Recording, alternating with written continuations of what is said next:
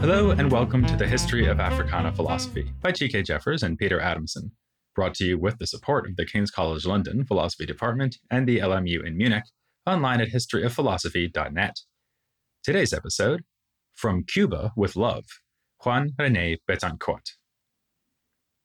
The Crisis was, as you may recall, the official magazine of the NAACP, first created by W.E.B. Du Bois and edited by that luminary from 1910 to 1933. A later editor, named James W. Ivey, who ran the Crisis from 1950 to 1966, once reflected on his priorities in choosing the journal's content by saying, "Because I believe that American Negroes should recognize similarities between their problems and those of the blacks in other parts of the world, especially throughout the Americas, I published a number of articles on black-white tension in Cuba, Brazil, Martinique, and the then British West Indies." Given Du Bois's Pan-Africanist commitments, we can be confident that he would have approved. In fact, since he was still alive at the time, we might even imagine that the editorial approach of Ivey was growing on Du Bois as he read a piece in the May 1961 issue of The Crisis. Its title was Castro and the Cuban Negro, and his author was Juan René Betancourt. Then again, Betancourt's article is harshly critical of communists, especially in Cuba, but also in the world as a whole, and that might have bothered Du Bois if he did read the piece. In October of 1961, he left the United States to go live in Ghana, but shortly before doing so, he made a rather clear statement of his political stance by formally joining the Communist Party of the USA. Would Du Bois have dismissed the article's anti-communist message as a sad case of reactionary capitalist nonsense? Or would he have taken a more nuanced view of what Betancourt had to say, despite their definite divergence in political orientation? We will return to this question later, after we've made a case for the bold proposition that Betancourt's role in the history of Cuban thought was not unlike that of Du Bois in the United States. We say this even while admitting that Betancourt is much less well known, not just in the wider world, but even in Cuba itself. He was a black thinker and activist, born in the city of Camagüey in 1918. He trained as a lawyer, but his passion was writing and organizing on behalf of his fellow Afro-Cubans. He published his first book, A Brief Examination of the Nature of Racial Prejudice, in 1943. He authored a number of other works, but none more fascinating than El Negro, Ciudadano del Futuro, meaning the Negro citizen of the future. It was published in 1959, the same year as the triumph of the revolution that brought Fidel Castro to power. While Betancourt would eventually cast Castro as a villain in his piece in The Crisis, back in 1959, he received an official post from Castro as leader of the National Federation of Black Societies. He was, therefore, at the time that he published El Negro, cautiously optimistic about what might be accomplished in the wake of Castro's revolution.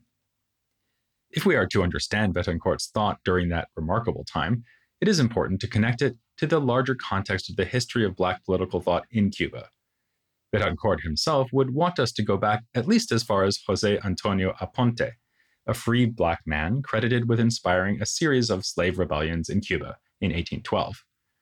Continuing a theme from part 2 of our series of podcasts, Aponte apparently attracted people into his conspiracy to rebel by talking to them about the Haitian Revolution. He carried around a book of paintings that included depictions of Toussaint Louverture, Jean-Jacques Dessalines, and Henri Christophe. In a chapter of El Negro devoted to Aponte, Betancourt draws special attention to the fact that this was a free man who had been relatively comfortable on account of his work as a carpenter. He therefore represents, in Betancourt's view, a shining example of dedication to Black unity in the face of oppression. Another figure discussed at length in El Negro is Juan Gualberto Gómez, who came to prominence during the Revolutionary Wars that Cuba fought to win independence from Spain during the latter half of the 19th century.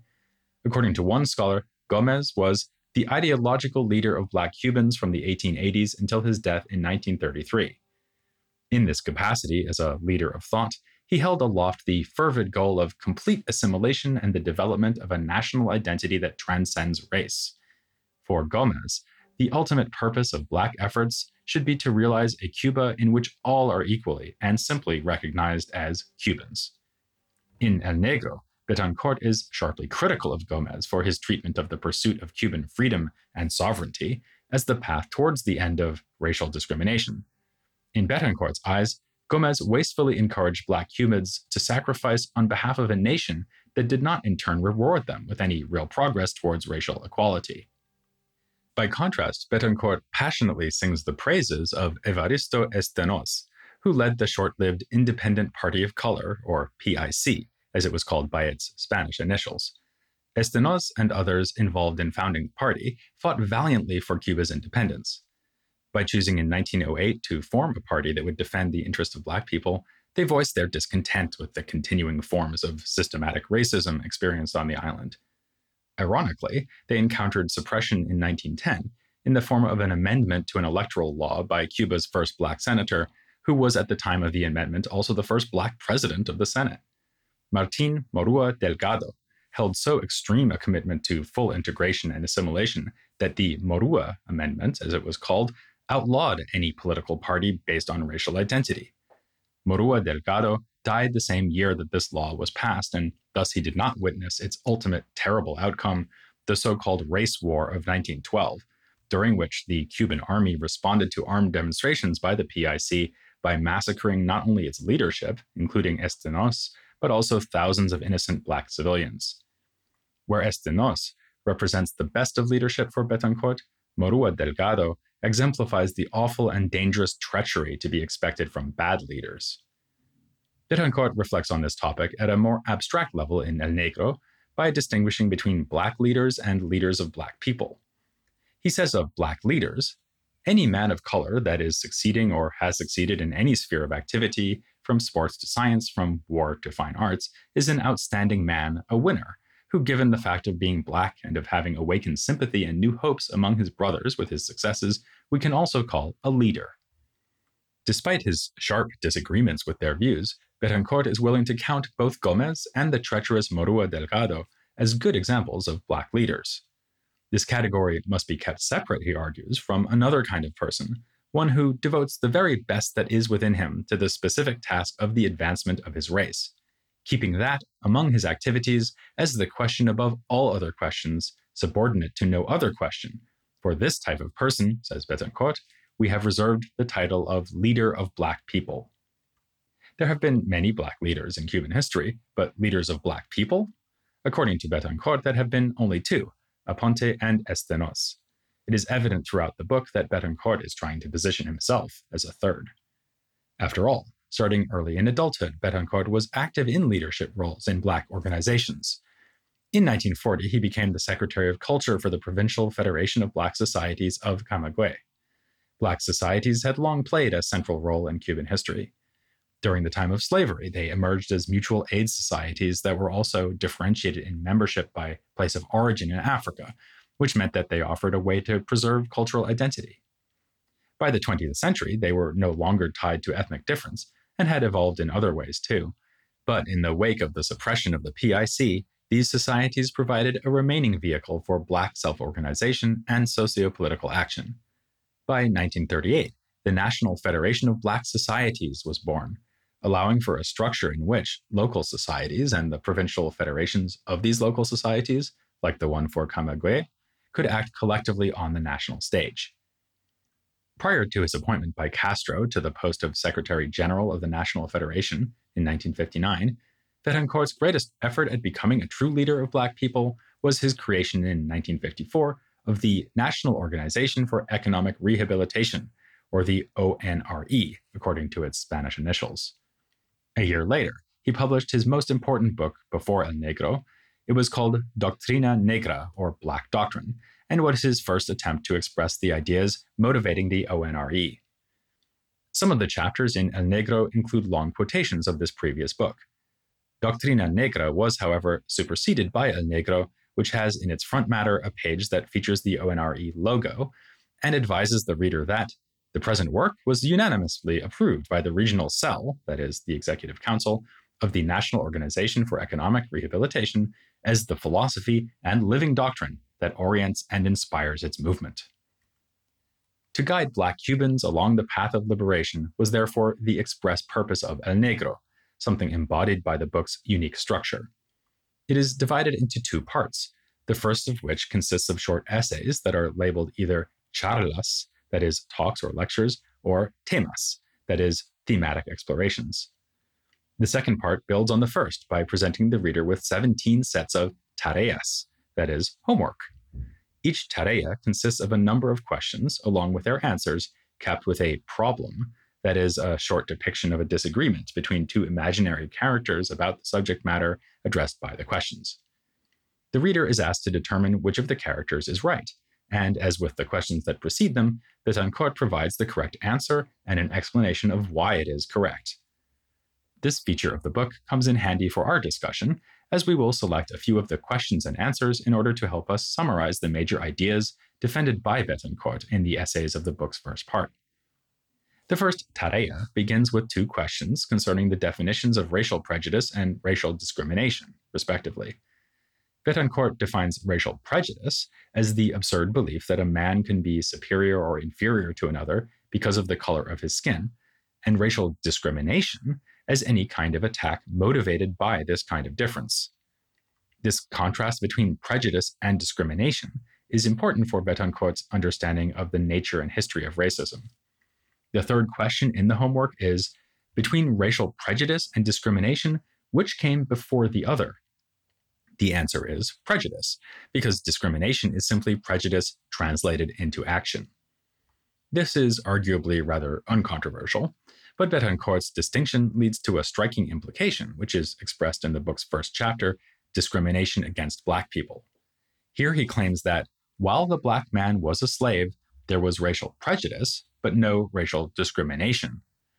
The reason for this is that, as there was no possibility of competing with owners, there was no occasion for being discriminated against.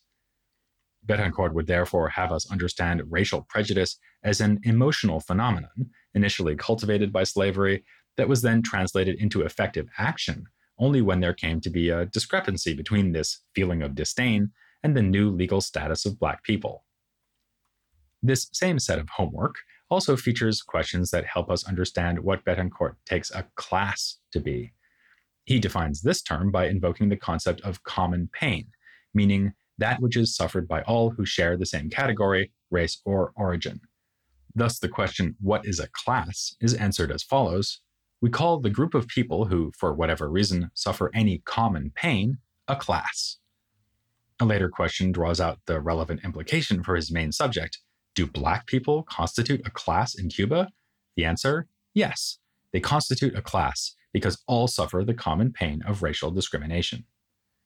You might be even more surprised by this than by his claim that there was no discrimination during slavery, as we don't usually think of racial groups as classes.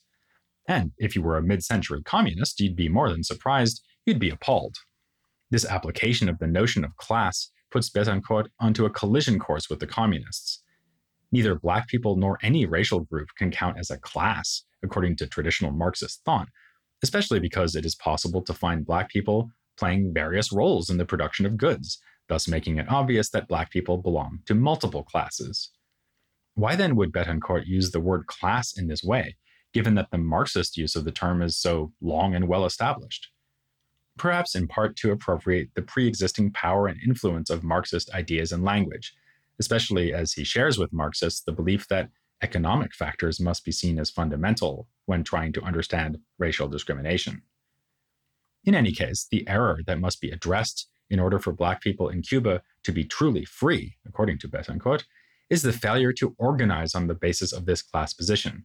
That is, the failure to organize Black people as Black people. He strongly condemns in one of the book's essays the kind of Black Cuban activist who has been ready to fight and has fought as a Cuban, as a worker, as a politician, or even as a peasant, who has only not been ready to fight as a Black person, which is precisely the point of view from which he is mistreated in each and every one of the other spheres. So, Black people must organize as Black people in order to fight back against the various attacks they experience as victims of racial discrimination. Since Betancourt takes the root of the problem of racial discrimination to be economic, he proposes an economic solution. In the 8th homework set, the question is posed, how will the organization, that is the ONRE, act in order to succeed? The answer is that it will act through action and omission. It will be acting through action by creating sources of work by means of which Black and white people may earn a living. It will be acting by omission when refusing to purchase the products of businesses that do not employ Black people. In an essay entitled Doctrine, Betancourt explains that the organized effort of a boycott by Black Cubans will be powerful because it can reduce a company's sales by a hefty 33%, this based on the estimate that Black Cubans constitute about a third of the population. To the homework question, what is the fundamental principle of our movement? Betancourt answers, numerical force translates into economic force. The scholar Lawrence Glasgow has argued that if we compare Betancourt to the past leaders, Gomez and Estenos, he stands out as the most racially conscious of the three and the closest to being a Black nationalist. Close, but no Cuban cigar, or so Glasgow argues. For even when speaking of Black people organizing themselves in order to create work opportunities, Betancourt speaks of offering employment to white people as well. He seems to have offered the most extreme version of Black consciousness among Cuban intellectuals, but still fell short of a truly separatist Black nationalism. For Glasgow, this shows just how unhospitable the social structure of Cuba is to that political orientation. Perhaps, but what stands out to us is the nuanced way that Betancourt's position combined separatist and integrationist elements. He demanded Black self-organization, a program of self-conscious and mutually recognized commitment among Black people to meeting their own needs and exercising their collective power. He was hostile to projects of assimilation and integration as traditionally understood in Cuba. And yet, in the homework, he answers the question, is our movement separatist, by writing exactly the opposite. Our movement is the only road that leads to true national integration. The weight of the history of slavery, as embodied and incarnated in racial prejudice and discrimination, obstructs Cubans from living and flourishing together. Betancourt holds that his plan, which requires self-reliance and self-actualization from Black Cubans, in addition to whatever goodwill and support may come from non-Black Cubans, is the only plan capable of overcoming the heritage of slavery and making the way clear for a Cuba characterized by freedom and equality. This explains the book's secondary title, O todos somos felices o nadie podrá ser feliz, meaning either we will all be happy or nobody will be able to be happy. Happiness is a heavily recurring theme in the book. When calling for and justifying Black organization and collective struggle, Betancourt almost always speaks of this in terms of the pursuit of happiness. As a concept, happiness is clearly at the heart of Betancourt's philosophy. He strove to be not just a thoughtful political actor, but a political philosopher in the fullest sense of the term. Nowhere is his aspiration to recognition as a philosopher more on display than in the book's introduction, in which words like race and Blackness do not come up at all. Betancourt instead links happiness to notions of God, goodness, evil, and duty, citing Plato and invoking the Stoics. He indicates the political nature of his text only in the introduction's final sentence. Having earlier compared God to the Caesars at the circus in ancient Rome, who let loose beasts, but also armed the gladiators facing these beasts, Betancourt writes, "We are no more and no less than the classic gladiator with his sharpened dagger before the hungry and aggressive beast of social injustice." In keeping with this broad perspective, the essays of El Negro explore a variety of philosophical themes. A chapter on physical beauty makes the argument that distaste for Black physical characteristics will be overcome through the invigorating power of self-organizing. A chapter on religion touches on basic questions about the existence of God and the significance of religious diversity, before ending in a valorization of the syncretic religion famously developed by Afro-Cubans, with connections to traditional African religions and, above all, Yoruba tradition. A chapter on the arts relates appreciation for art to the role of the emotions in human motivation and features critical comments on Cuban literature, with some sharp criticisms directed at the famous Afro-Cuban poet Nicolas Guillen. It should be clear by now why Betancourt deserves comparison with Du Bois. Du Bois, too, combined separatist and integrationist ideas in a nuanced fashion. Du Bois, too, used the topics of how Black people are treated and what they ought to do about it to explore classic big questions in philosophy, like the meanings of religion and art.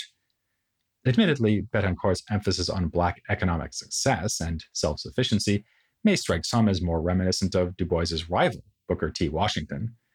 It's worth considering, though, that his emphasis on the value of cooperation might be compared, perhaps even more appropriately, to the kind of arguments for Black economic self-organization that Du Bois began to make in the 1930s, which led to his temporary break with the NAACP. Comparing Betancourt and Du Bois returns us to the question of their diverging attitudes towards communism. If the Du Bois of 1961 really did read Betancourt's article, Castro and the Cuban Negro, he would probably have viewed that article's anti-communist dimension as a significant flaw. To understand what is going on in that article, however, we should first consider one more dimension of Betancourt's El Negro, namely the view taken in that book of Fidel Castro. When that book was published, Cuba's government and political system were not yet avowedly communist. Indeed, it was not until 1965 that the party led by Castro renamed itself the Communist Party of Cuba. By the time Betancourt's article was published in May of 1961, it was clear where things were heading. But it was not until December of that year that Castro publicly declared himself a Marxist-Leninist. We're not sure in which month of 1959 Betancourt published El Negro, but it was clearly after March of that year, when Castro also made an important public declaration. He acknowledged prejudice and discrimination against Black people as major problems and announced his government's intention to do battle against them, which may seem like the least he could do, having been exposed to Betancourt's perspective. But we shouldn't underestimate what a big deal this was in a country where it had been much more common for those in leadership to deny that Cuba had any racial problem. The final two questions of the very last homework set in the book give some indication of how Betancourt viewed this development. The first question is, can the revolution that succeeded on the 1st of January of 1959 get rid of racial discrimination by itself? And the second question is, can the declarations of Dr. Fidel Castro against racial discrimination bring this social blight to an end? Both questions are answered with a no. To the second answer, Betancourt adds, the declarations of Dr. Fidel Castro against racial discrimination cannot by themselves bring racial discrimination to an end. Their benefit is limited to noticeably reducing the fear that is endemic in the Black subconsciousness, which will allow the movement to work with greater results. So, as we said, at the time of El Negro, Betancourt was cautiously optimistic about Castro's rule, but with as much emphasis on the caution as on the optimism.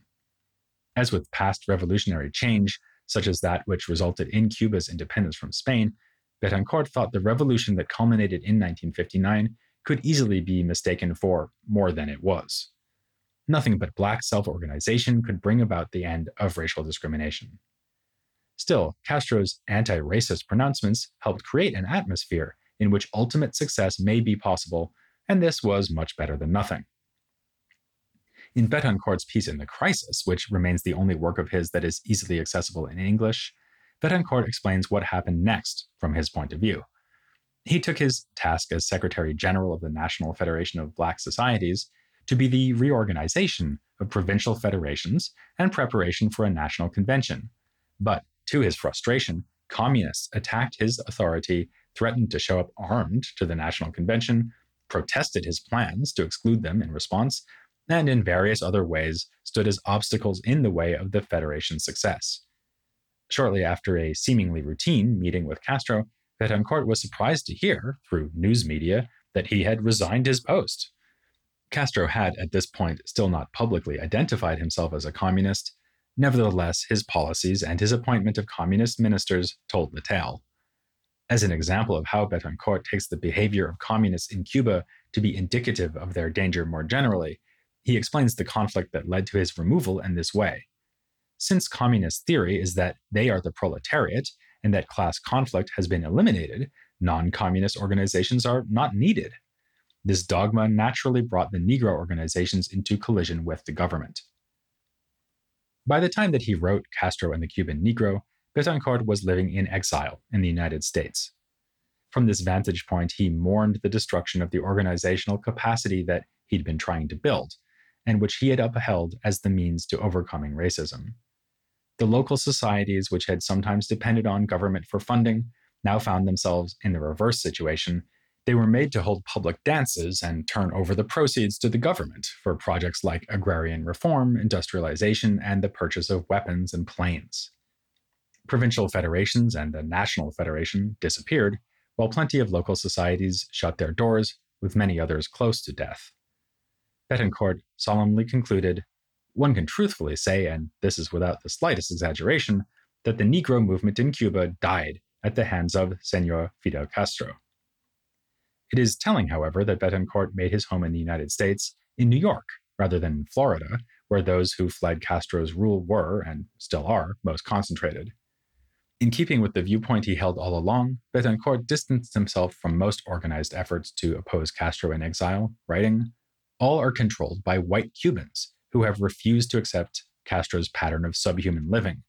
Yet they do not exhibit the slightest interest in the fate of the Cuban Negro. They seem not to care that he lived a miserable and unhappy life before Castro, and that he is continuing to live the same way under Castro. Nor do they seem worried that Cuban Negroes may continue to live as pariahs even after Castro has gone, even though the future government might be a so-called democratic government." Betancourt thus remained at this point, and presumably until his death in 1976, a voice of protest unsatisfied with any framing of Cuban politics that did not center racial inequality as a persistent problem, one that nothing but race-conscious policies and Black self-organization could overcome. Observant listeners may notice that this has been our first episode on the Spanish-speaking part of the Africana world, and only our second on Latin America, understood as the parts of the Americas colonized by the countries of the Iberian Peninsula. We will come back to Portuguese-speaking Brazil soon, but it is time for us to leave the Americas as a whole and return to the African continent. The last thinker we covered who was actually based in Africa was Leopold Senghor, but in episodes to come, we'll be looking at other major figures in the independence movements that swept across the African continent during the middle of the 20th century. Some of the figures we will meet have been mentioned in passing a number of times, like Kwame Nkrumah, the first leader of independent Ghana, and Frantz Fanon, whose powerfully influential ideas about colonialism evolved in the context of the Algerian independence movement. But we'll be starting in Nigeria, where two political leaders, Nnamdi Azikiwe and Obafemi Awolowo, articulated opposing ideas about the best political system for the post-colonial situation. If you know nothing about Nigerian history, then why not read up on it to get yourself ready? Taking a page from Betancourt's book, we will make that your homework assignment as you await the next episode of The History of Africana Philosophy.